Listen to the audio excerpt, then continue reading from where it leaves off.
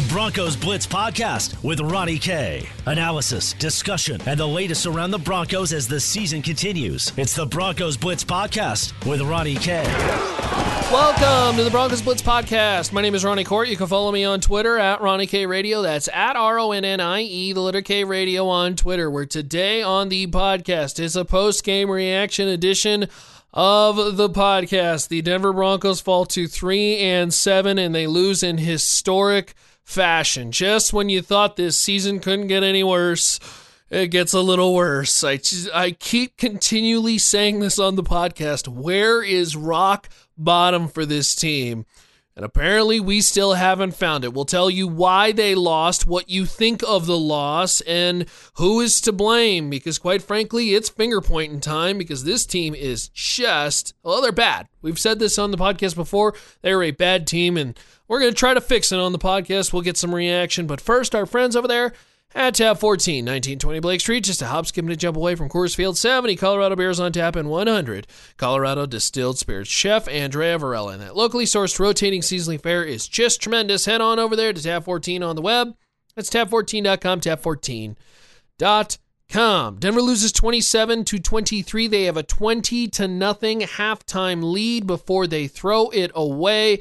Minnesota outscores Denver 27-3 in the second half, and of course, they get the defensive stand at the goal line to get the win. Now, we'll go over the quick stats, the ones that stand out at least. Let's start for the Denver Broncos on third down, 5 of 18. Now, they were 4 for 4 on fourth down, and they outran play-wise the Minnesota Vikings 75-58. They did have nearly 400 yards of total offense. They finished with 394. This was a team that, penalties were at least on the lower end for the first half, but for the second half, they did get called for a couple critical penalties. They finished 6 for 35. They did win the turnover battle. That was 2 turnovers to the one being the Brendan Allen interception that was thrown. In time of possession, Denver won this in big fashion, 36 minutes to 23 for Minnesota. When it comes to individual statistics, the Denver Broncos get a 17 for 39, 240 game, 1 touchdown, 1 pick for Brendan Allen. That's good enough for a QBR of 62.6. Where Kirk Cousins on the other end, 29 to 35, 319 yards and 3 touchdowns. His QBR 78.0. The Denver Broncos did sack Kirk Cousins 5 times, and tell you what, on the defensive side of things, wow, what a game from Shelby Harris. He was in the backfield constantly, and officially total-wise racked up 3 sacks. Von Miller also recorded 1, as well as Draymond Jones, the rookie. Denver got fumble recoveries from A.J. Johnson and Josie Jewell. Big day for Cortland Sutton when it comes to receiving. 5 catches for 113 yards, including that 48-yarder. He was targeted 9 times. Noah Fant was your top target, 11 targets, 4 catches for 60 yards, where Tim Patrick, how about Tim Patrick? Big body on the other end, 4 catches for 77, like the receiving core moving forward for this Denver Broncos team. So that is how they rounded out when it comes to notables on statistics. Now, I want to really focus in on that second half, because look, if you watched the game or you kind of read a recap of it, you understand that the Denver Broncos had everything firing in the first half. It was 20-0 going into halftime. Denver had turnovers favoring their way. They were scoring touchdowns. They were very aggressive on offense. Second half comes around, and all of a sudden, this is a team that allowed a 9-play, 75-yard drive to the Minnesota Vikings to start it off. But Denver then gets an opportunity to score as they get a field goal out of Brandon McManus, 12-play, 52-yard drive. So you're thinking, okay, well, they're not going to completely collapse in this second half, right? And then Minnesota gets their touchdown again on an 18-play, 75-yard drive that took off 5 minutes on the clock.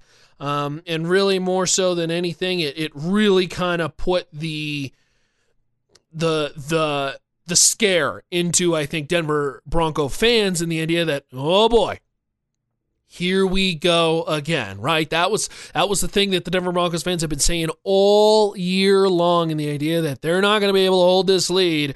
Buckle in, this is going to be a tight one. Then Denver punts their only punt, a 3-and-out, a quick 3-and-out, their only punt of the second half, which is kind of mind-blowing that they punted only once and yet still gave up all these points. Then Minnesota goes right down the field again on a 3-play, 62-yard drive. That, of course, was on the touchdown, the 54-yarder to Stephon Diggs that just absolutely flew by Chris Harris Jr., and now it's a one-possession game. It's actually a 3-point lead. Denver goes down the field. They line up for the field goal, which, of course, was missed by Brandon McManus. And then the second touchdown from Kirk Cousins to Stephon Diggs. It was the one to Kyle Rudolph, the 32-yard touchdown. And then, of course, the Denver Broncos go on that final drive that ends at the goal line. I'm going to put a major emphasis on play calling. I am stunned that the Denver Broncos have this conservative play calling, and I'm going to point out the notable one, which was really at the opportune to potentially score more than just a field goal. They ended up basically punting the end of the drive to line up for a field goal, a very conservative play calling with the idea that, we're just going to take the points, we're going to take the 3 points, and we're going to run. Instead, what happens is they go with a sweep to Devontae Booker of all runners. Like, of all runners, Devontae Booker is the one that you want out on the field with the game on the line. With all due respect to Devontae Booker, he really hasn't been utilized as a guy this year, and yet the Denver Broncos trot him out to try to hopefully make it a 26-20 game in which it doesn't even matter, because if Minnesota scores a touchdown, they take the lead anyways. McManus, of course, misses the field goal. Minnesota gets the touchdown, and then Denver tries to drive to try to win the game, in which they can't obviously convert at the goal line. And it's that conservative play calling that just drives me nuts. And I've said this on numerous podcasts.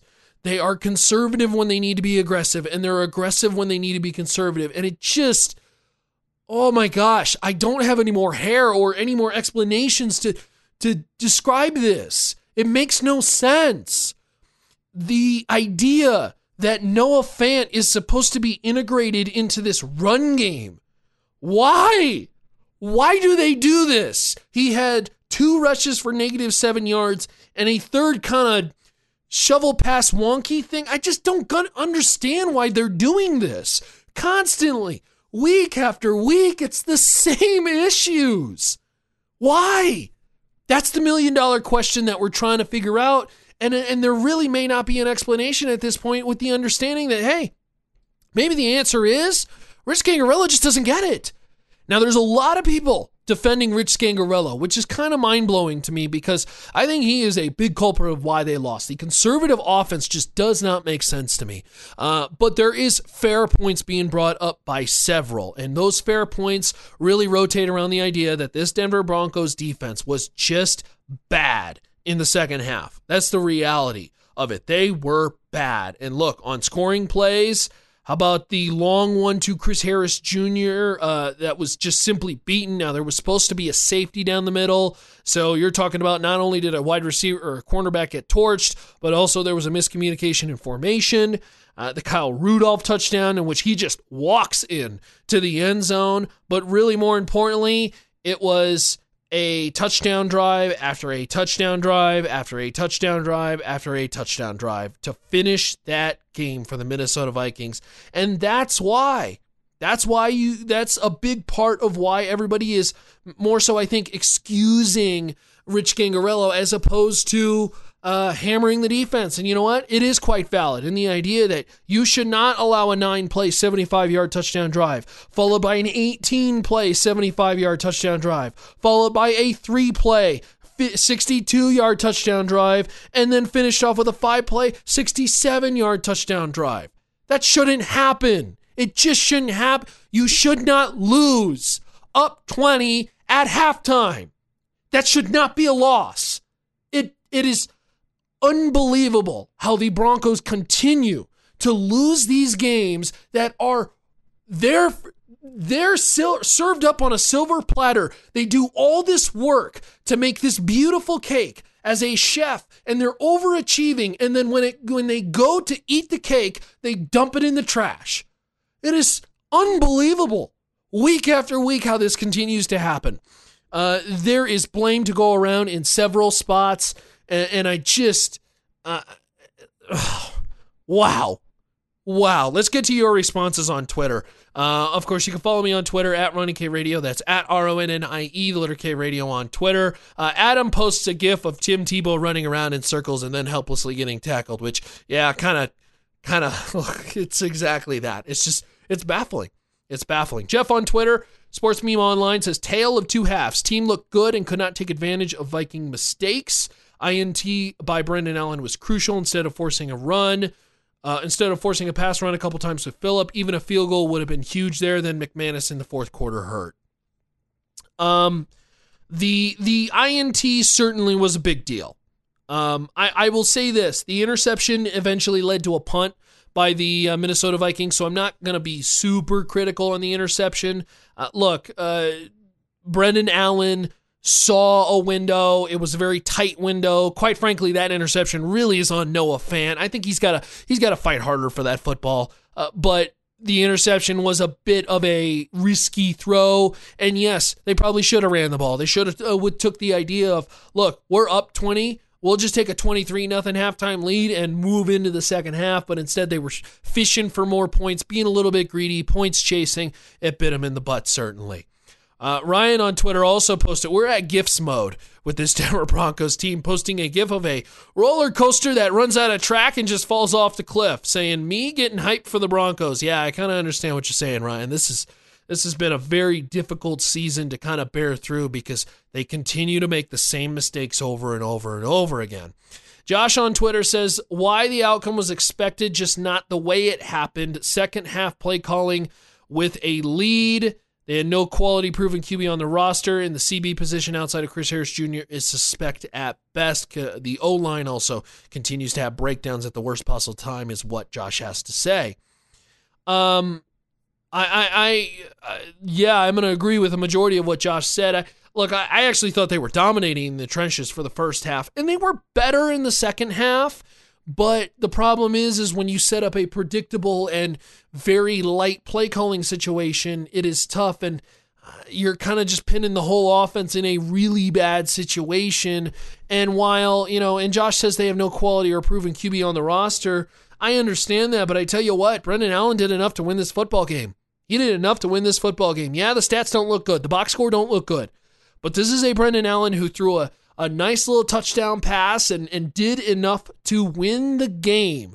Yeah, he threw a real bad interception, but it was at an inopportune time that the Minnesota Vikings did not take advantage of.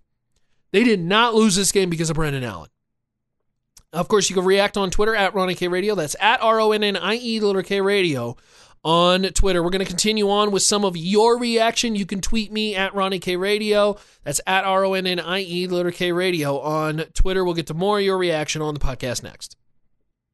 Welcome back to the Broncos Blitz podcast, a post-game edition of the Denver Broncos loss to the Minnesota Vikings, 27-23. Look, this is a Denver team that now falls to 3-7, and I suppose if there's any silver lining in this game, it's the idea that the Denver Broncos are very much going to be picking probably in at least they've locked a top 15 spot. Top 10, not so much locked yet, but it is certainly looking, I don't know if it's grim or positive. I don't know how we're supposed to characterize it or define it if you're a Denver Broncos fan. But look, Denver picking currently in the top 8 now if you are a Denver Broncos fan. So there is that. It's, of course, the Broncos Blitz podcast presented by our friends over there at Tap 14. Continuing your reaction on Twitter, what did you have to say about this Broncos loss? Jim on Twitter says, But they covered the spread? Question mark. Here's the thing. If there is a silver lining to put in this game, it's the fact that the Denver Broncos went toe-to-toe with a very good Minnesota, 8-win Minnesota team, by the way, on the road in a hostile environment. The problem is look, if and buts, candy, nuts, something about Dan Hawkins, he didn't get the win. You didn't get the win. That's the period, end of story. We can talk about moral victories and bad wins or good losses, whatever you want. But the reality is, did you get the win or did you get the loss? That's the end story goal here. And the fact of the matter is that the Denver Broncos lost, and in a fashion that I think they could have avoided if they had done differently things elsewhere. So certainly something to be noted. Joe on Twitter, Bronco Joe 19 says, this team is so close to being good, it's extremely frustrated. I think Joe brings up a really good point here, so I appreciate the tweet. It is frustrating because of the fact that this is a team that looks like they could be a playoff contender next year. Look, if they don't blow some of these close games, this is a team we're talking about that maybe is 6-4, whatever maybe.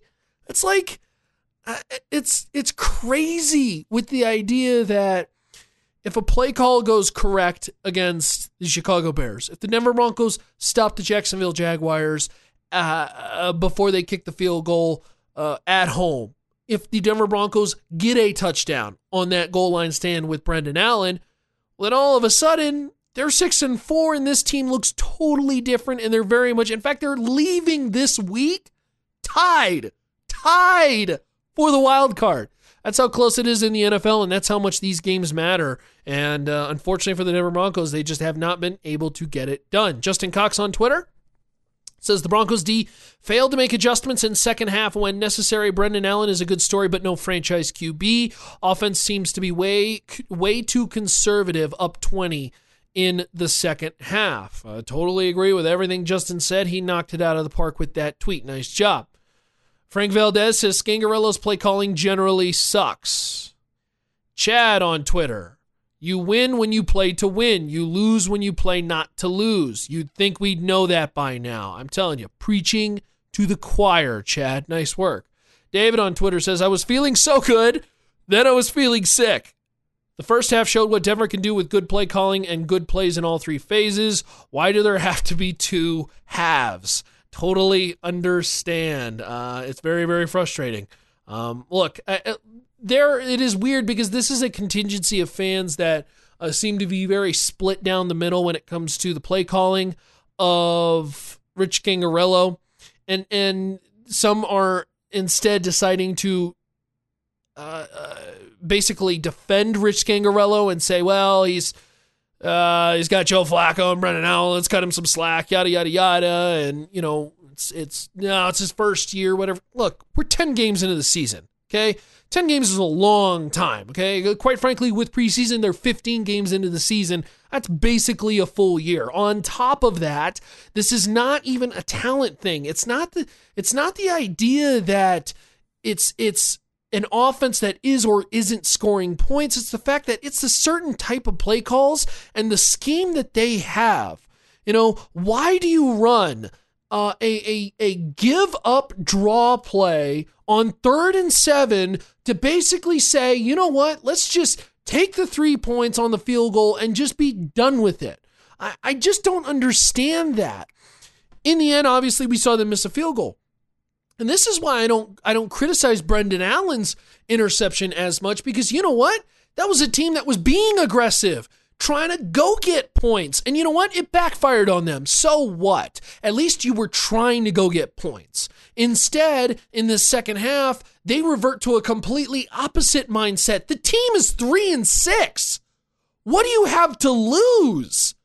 Play aggressive.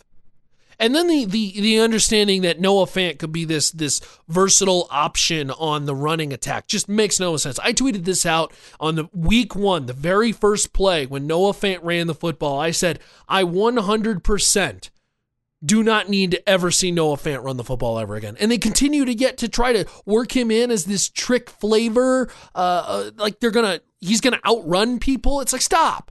It doesn't work. Ditch it. It's not working. No, Vic Fangio should have told Rich Scangarello this. It's not working. Abandon it. Stop. They got cutesy in the first half, and look, things were working their way. I quite frankly didn't like the Courtland Sutton throw. I know that ended up being a completed pass, and so everybody's going to look at that as a good play call. Look, why are you throwing the football with Courtland Sutton? Why? Courtland Sutton's not a quarterback. I want to see them utilize Courtland Sutton. I want to see them at the 4-yard line utilize their best option, and yet they couldn't because they never went to Courtland Sutton towards the end. Now I understand. He was killing it. He was making Xavier Rhodes look really, really bad, and unfortunately, this Vikings team was double teaming. So that should lead to some one-on-one matchups that you should be able to win and should be able to execute, but unfortunately, they could not towards the end when they were going after Noah Fant. Just a frustrating time to be a Denver Broncos fan. I can sympathize with you because, man, this is a team that should be winning these games. Now, silver linings from the game. Cortland Sutton, he's blossoming into an all-pro right before our eyes. This kid is absolutely a special stud. Fangio's defense, I think, is starting to come together. Yes, they allowed the constant touchdown passes, but quite frankly, that's a good Minnesota Vikings offense, and the offense was not putting them in good positions with the missed field goal, with the 3 and out. There were opportunities. There was, of course, the blown assignment, but there were opportunities for that offense to put that game away, and they just simply did not. Shelby Harris looked absolutely incredible. Multiple sacks in the backfield constantly, really was a major presence and making major plays for that Denver Broncos defense. And then, look, Brendan Allen showed a little bit of, I don't know if moxie's the right word, maybe gusto, maybe a fearlessness in the idea that, look, he went into a very hostile environment. He did not look flustered. He was aggressive at times. I like his backup potential. He's no franchise quarterback, but I like his backup potential and certainly what he did in that game. But look, another collapse, fourth quarter, blown lead this year. This one a 20-0 halftime lead. Just unbelievable. Playing to not, I'm not even sure if it's playing to not lose. Look, a 3rd and 7 handoff to Devontae Booker of all runners when you had the opportunity to try to go for touchdowns there on 3rd down. You're not getting the first down in that case, and you understand that you're punting the down and you're praying for a field goal from McManus. That's playing to lose, quite frankly. That's playing to lose that game. It just makes no sense to me. So that there isn't much to say. Another loss by the Broncos, and in very much the same fashion. Just a real unfortunate, time to be a Broncos fan, I guess. And maybe there is a better future, a light at the end of the tunnel. But boy, this, for as much as people want to say, well, a couple things could have been different, and another light at the end of the tunnel, and yada, yada, yada. Well, this team is now 3-7 and trending more towards another 5-win season. It's Broncos Blitz Podcast, of course, presented by our friends over there at Tap 14, 1920 Blake Street. Just a hop, skipping, and jump away from Coors Field. 70 Colorado Beers on tap and 100 Colorado Distilled Spirits. We're all done for the podcast. Hopefully you tune in on the show, 7 a.m., Mile High Sports Radio, of course, every single weekday, Monday through Friday, 7 a.m. That's Mountain Standard Time. So if you're on the East Coast or East Coast friends, that's 9 a.m. Be sure to tune in, as we'll be talking Broncos for a majority of the week, as another week of preparing for a very tough road game, this one against Buffalo, as they got to figure out how to stop Josh Allen and that Bears offense, and a pretty strong defense now as well, too. The Denver Broncos coverage continues at milehighsports.com, and of course, with milehighsports.com, you get all kinds of player profiles, interviews, discussions, debates. Be sure to look for that at milehighsports.com.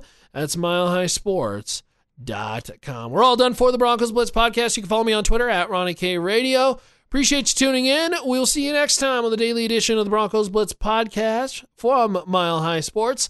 And, of course, find more info on the Denver Broncos at milehighsports.com. That's milehighsports.com. Later, y'all. To listen to previous versions of the Broncos Blitz podcast, visit milehighsports.com or subscribe to the Broncos Blitz wherever you get your podcast.